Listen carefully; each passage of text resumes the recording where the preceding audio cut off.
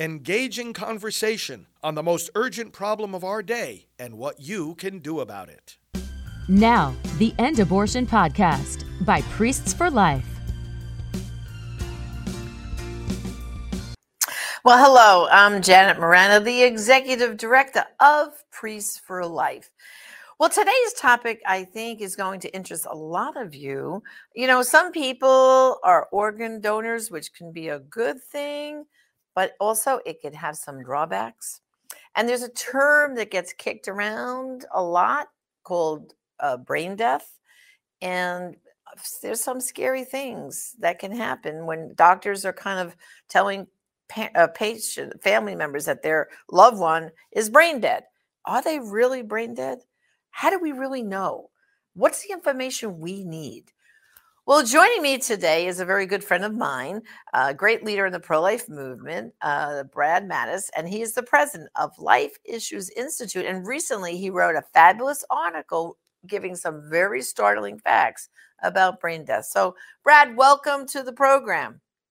Thanks, Janet. It's always good to be with you. Great to have you. Well, of course, I think the most famous case that we both were very much involved in is our dear sister in the Lord, Terri Schiavo. The whole world followed that case. And, Father Pavone actually was allowed, he was on the visitor list, and he got to see Terri.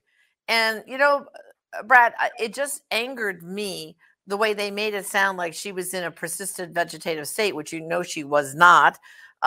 And Father Pavone, actually, when he went to visit Terri about, a couple of weeks before they took out her feeding tube and starved her to death, he was in the room with her and her parents, Bob and Mary, and they were chatting. Do you know when Bob would tell a joke, Terri would smile? Now, that's not someone who's brain dead, right? Who's smiling. And then Father, near the end of the visit, said, well, Terri, we'd like to pray right now before I leave and give you a blessing. So Father Frank put his hands on Terri's head. And when he put her hands on her head like this, what did Terri do? She closed her eyes, which, as you, Brad, a lot of people will do that as a natural thing when someone's praying over them. And when Father said the amen and lifted his hands, she opened up her eyes again. So, Brad, clear evidence, right? Was Terri Schiavo in a persistent vegetative state or brain dead? Absolutely not, right? Absolutely clear evidence there. And for full disclosure, I serve as chairman of the board of directors for the Terri Schiavo Life and Hope Network. And they're doing wonderful work to help people. But yeah, there are videos of Terri interacting with her mother and doing all sorts of things that you would not attribute to anybody who was brain dead, of course. What is such a travesty, and we all recall the horrors of this process, is that they ignored all that overwhelming evidence and killed her by withholding food and hydration. So imagine a life and then death of being starved to death and dehydrated to death. It took about 13 days for Terri to die. And Bobby explained what she looked like and what she went through in those last days, and it was absolutely gruesome. Well, Brad, it was gruesome because Father Pavone and Bobby and Suzanne went in to see Terri, I would say within less than 10 minutes before she passed finally. And Father Frank describes it. He said her eyes were darting back and forth like furiously, as if to say, help me, help me, help me. And he said her lips were all cracked and parched. He said you could see that she was dehydrated and starved to death. And he said it was not a peaceful death because they left the room and Michael Schiavo came in next, her husband. And his remarks after she passed to the press were, it was a peaceful death. Sorry, it was not a peaceful death. It was just like you said, Brett, it was a horrible death. But to help our audience a little bit now, because you did a great article about brain death. What is the classic definition of brain death, would you say, according to what your research and what the medical profession is saying now? Yeah, and I'm going to read that for our viewers here. This definition comes from the American Academy of Neurology, very high academic credentials. And they wrote guidelines for brain death determination, and I'm quoting them. Many of the details of the clinical neurologic examination to determine brain death cannot be established by evidence-based methods. The detailed brain death evaluation protocol that follows is intended as a useful tool for clinicians. It must be emphasized that this guidance is opinion-based.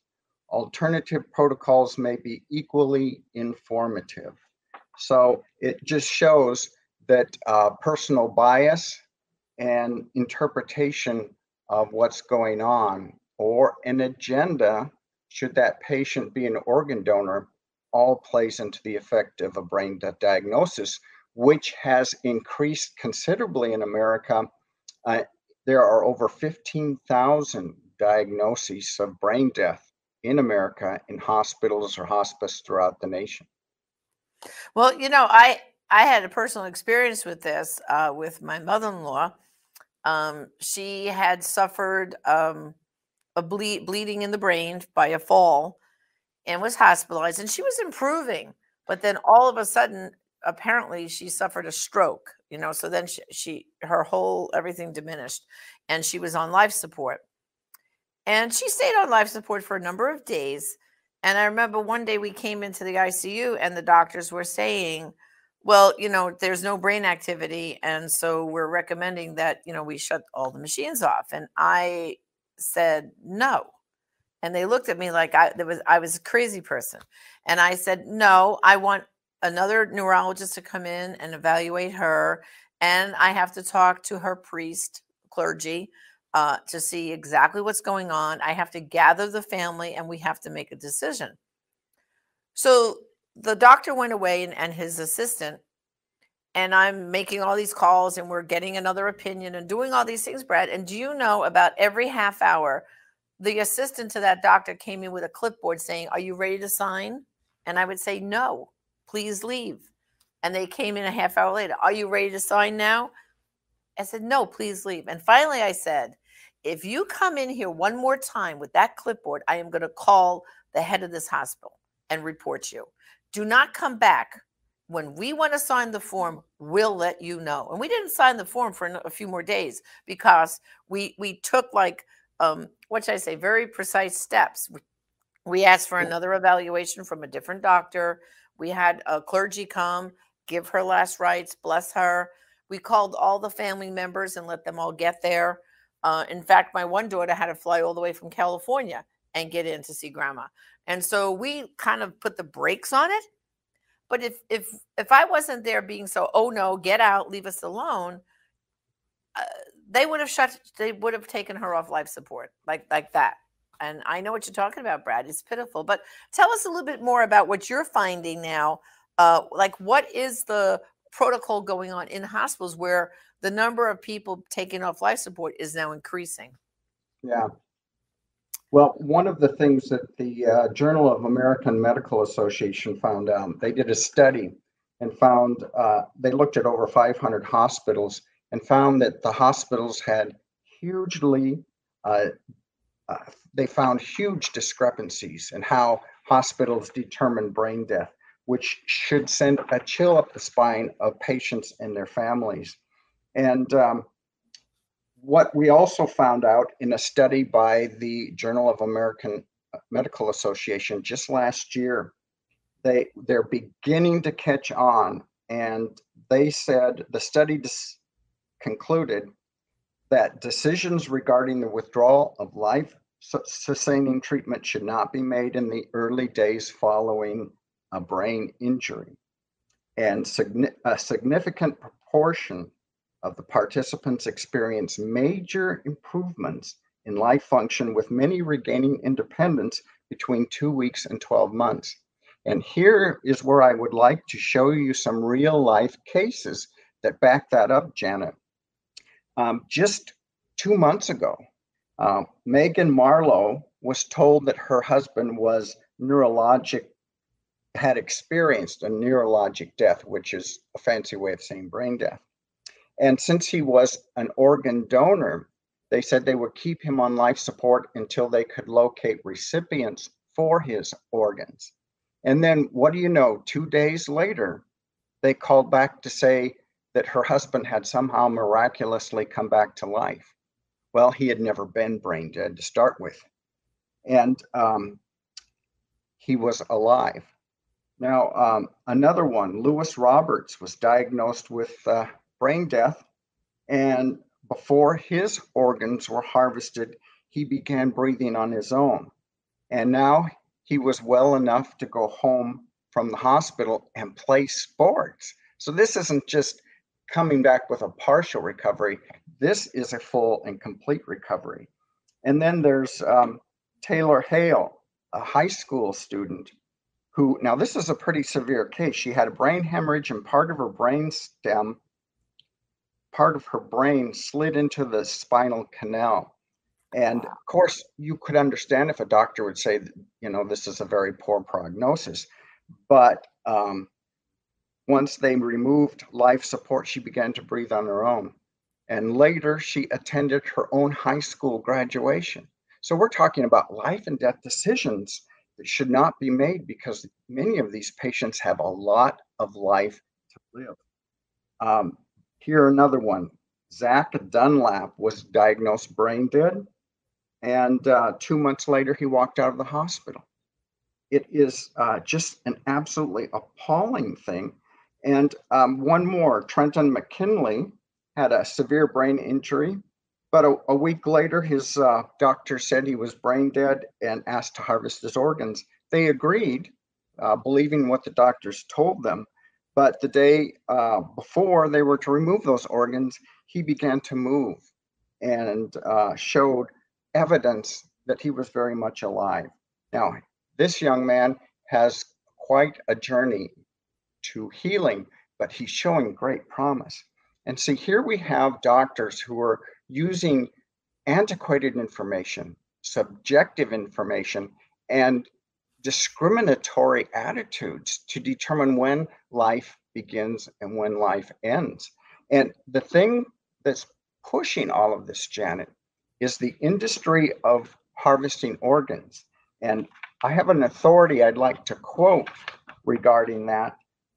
His name is Dr. Cicero Coimbra. He's a neurologist and professor of neuroscience. And he stated that in 2016 alone, organ procurement business generated almost $25 billion. That's billion with a B. So we have to understand there's so much money around this. And see, when a hospital harvests those organs, they get a lot of money as a result. They're paid to harvest them. And then if they use those organs with patients within the facility, then they bill for all of that. So we're talking millions of dollars for hospitals should they declare a patient brain dead and then harvest their organs. Wow. Incredible. Well, it takes me to the very beginning there where you gave that first definition, and it wasn't like they do certain tests, and if the test results show this, that's brain death. Basically, from that first definition, it sounded like it was a matter of opinion, like a doctor's opinion as to what was happening with their patient at that time. Well, I think they're giving every indication they're brain dead, right, Jared? I mean, it's not like it was, if you give this test and there's no brainwave activity or there's no this, and that, then that's officially brain death. But it sounds to me like it's too ambiguous, no? It's too subjective also. And as I pointed out, 500 hospitals differ largely in their guidelines for determining brain death. And when you've got the money motivation and a lack of respect for innocent human life that we see in our nation today, these patients really have the deck stacked against them. And thankfully, your relative had you there speaking up for her advocate. We need to make sure that everybody has that opportunity to have an advocate for them in the room who will guide the doctor's process and decisions and not allow them to make a decision that prematurely ends that patient's life. Right. And you know, Brad, that's why Father Frank and I, for decades, have told people not to sign these living wills where you're indicating your wishes ahead of time. Instead, there's a thing called will to live, and it varies in different states, but we have on our website, priestforlife.org/will to live. You can download the will to live for your state. And what it does is you appoint your advocate. You appoint that person that if I can't speak, this person knows my wishes and will speak for me in those cases. And that, Brad, is so important that everyone has that. They register it with their who's ever their general practitioner. If you have a family member in a nursing home, it's very, very, very important. In fact, my dad was in a nursing home for 7 years, and we had that advocate listed. And you know, every time my father was taken to the emergency room, somehow the nursing home would forget to put that paperwork with in the ambulance with him. And when we get to the hospital, we would walk in with our copy. And that's the thing I was going to say. The advocate has to have a copy. And we'd have to say, excuse me, here's his advance directives. Because that's the other thing they do now, Brad. They literally walk in with clipboards in the ER to patients and saying, do you have a living will? If not, could you please sign this? Now imagine, you just were taken to a hospital in an ambulance, you're incoherent, and they're shoving a clipboard for you just to sign advance directives. It's the worst thing that's happening right now in our country. It really is, Brad. Well, and there's something on the horizon that I can't tell you about in detail at this point, but the Terri Schiavo Life and Hope Network has an amazing app coming down the road here that circumvents a lot of those problems you just described. And they will be announcing that very soon. And myself and my wife, we are so excited about this that we will certainly be members of this app. Well, I'll tell you, Brad, I promise you when that's ready, I'll have you back and we'll walk everyone through how to download the app and how to use it. Because, you know, with the little experience I've had with family members, and I see the system, how it's so stacked against the patients, because, like I said, and I always say this is because of abortion and assisted suicide and euthanasia, which are on the march, by the way, in our country. You know, Canada is bad, but oh boy, here in the United States, they're pushing hard. And the problem is we're not valuing human life. You know, it's kind of, if you become inconvenient to society, suddenly it's okay to kind of get rid of you, whether it's an unborn baby or someone who was just in a car accident and suffered some illness or just passed out suddenly and something happened. It's like oh, they're inconvenient. Let them go. It's terrible, isn't it, Brad? The whole thing.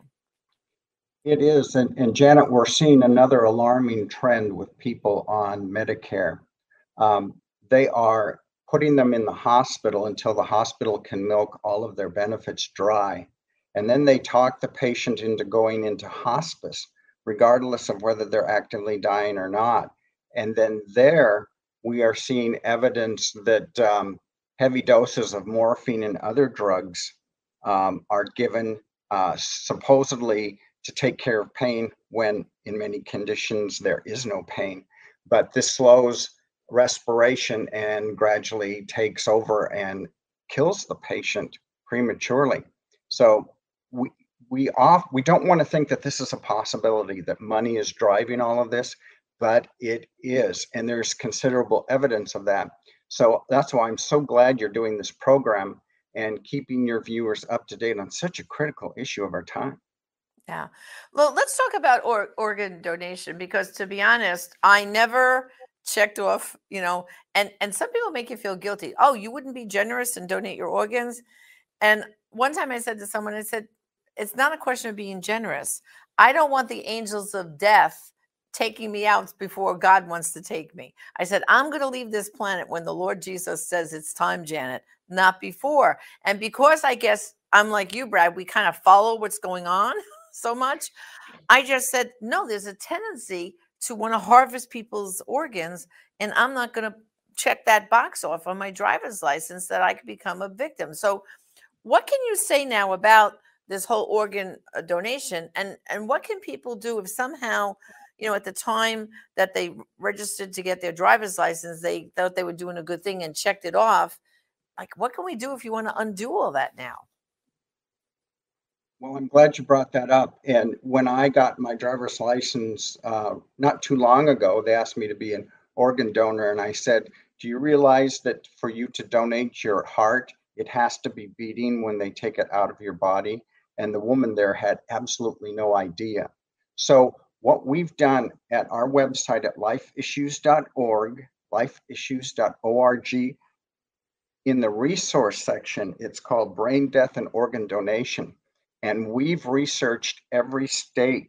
So if you're an organ donor in, say, Michigan, and you want to get off that list, you need to take more steps than just having it off your driver's license, because you are on record as being an organ donor, and the hospitals will search that list and find you on it. So you have to make a step. It's not very hard, but you do have to make a step or two to contact a certain phone number or agency in each of your states. And we've provided all of that information for you. For all 50 states, we show you where you can go to let them know that you need to be taken off that list once and for all, if that is your desire and wishes.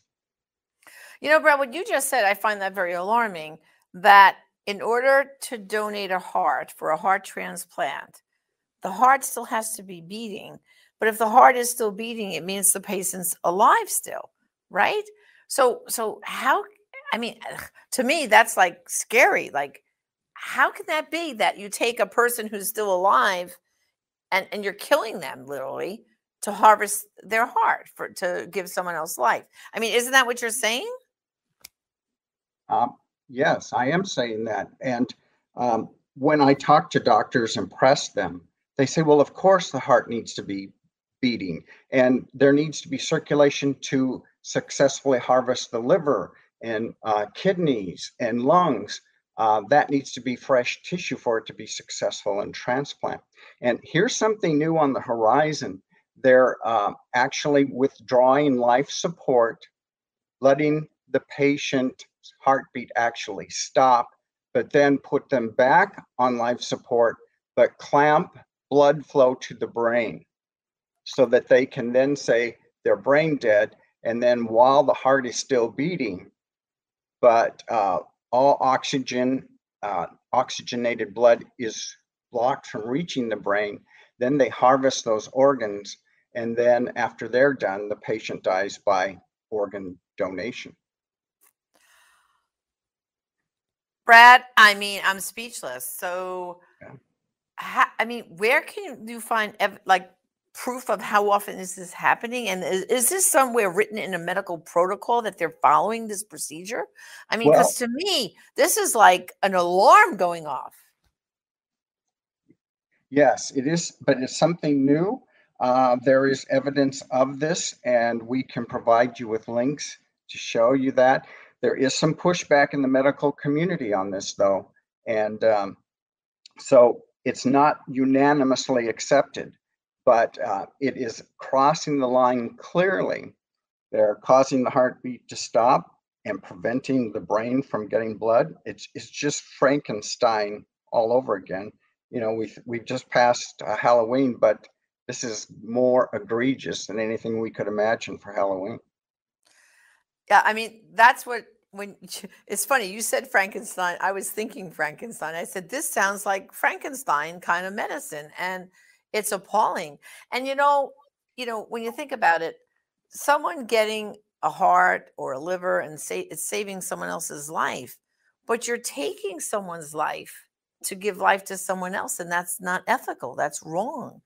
And I think I hope enough people listening to this are scared enough to realize you've got to deal with these issues. So if you are currently an organ donor, you might want to go to Life Issues, Institute, their website, and research this. Maybe you want to rescind being an organ donor.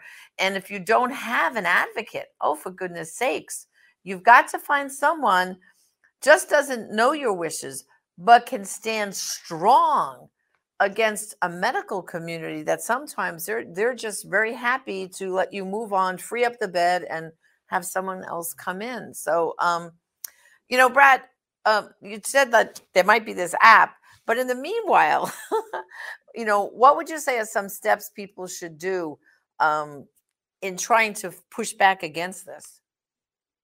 Well, you've outlined the critical steps to do, and this app is going to literally be available within weeks. So it won't be, in maybe 2 months, we'll be seeing it really pushed and advertised out there. And my wife and I are going to subscribe to the service as soon as it's available. But, one thing I'd like to mention is I thought this, and most Americans think this, that when you're an organ donor and your death is imminent, the family comes in, says goodbyes, your heart stops beating, they wheel you to another room and harvest the organs. Well, that's not the case at all. And as we've talked about, your organs need to be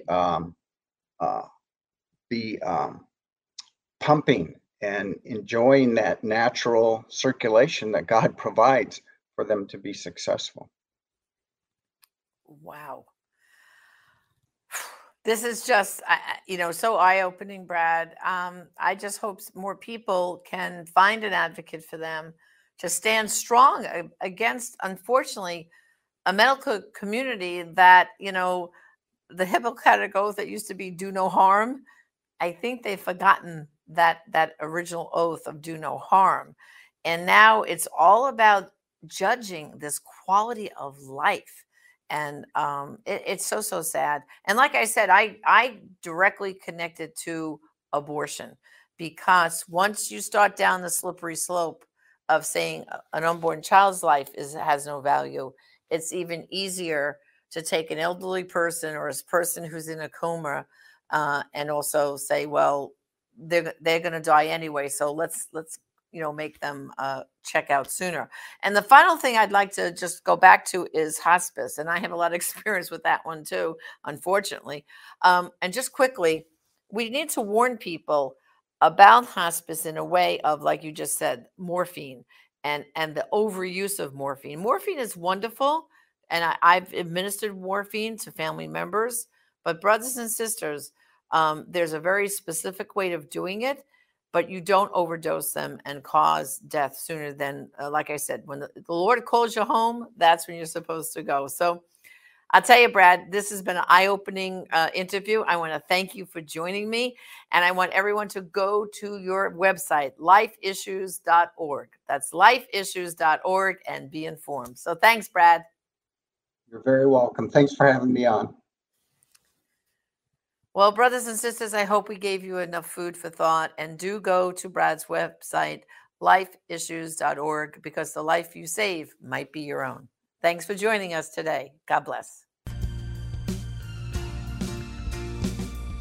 This has been the End Abortion Podcast. To learn more, to help end abortion, and to connect with us on social media, visit endabortion.net.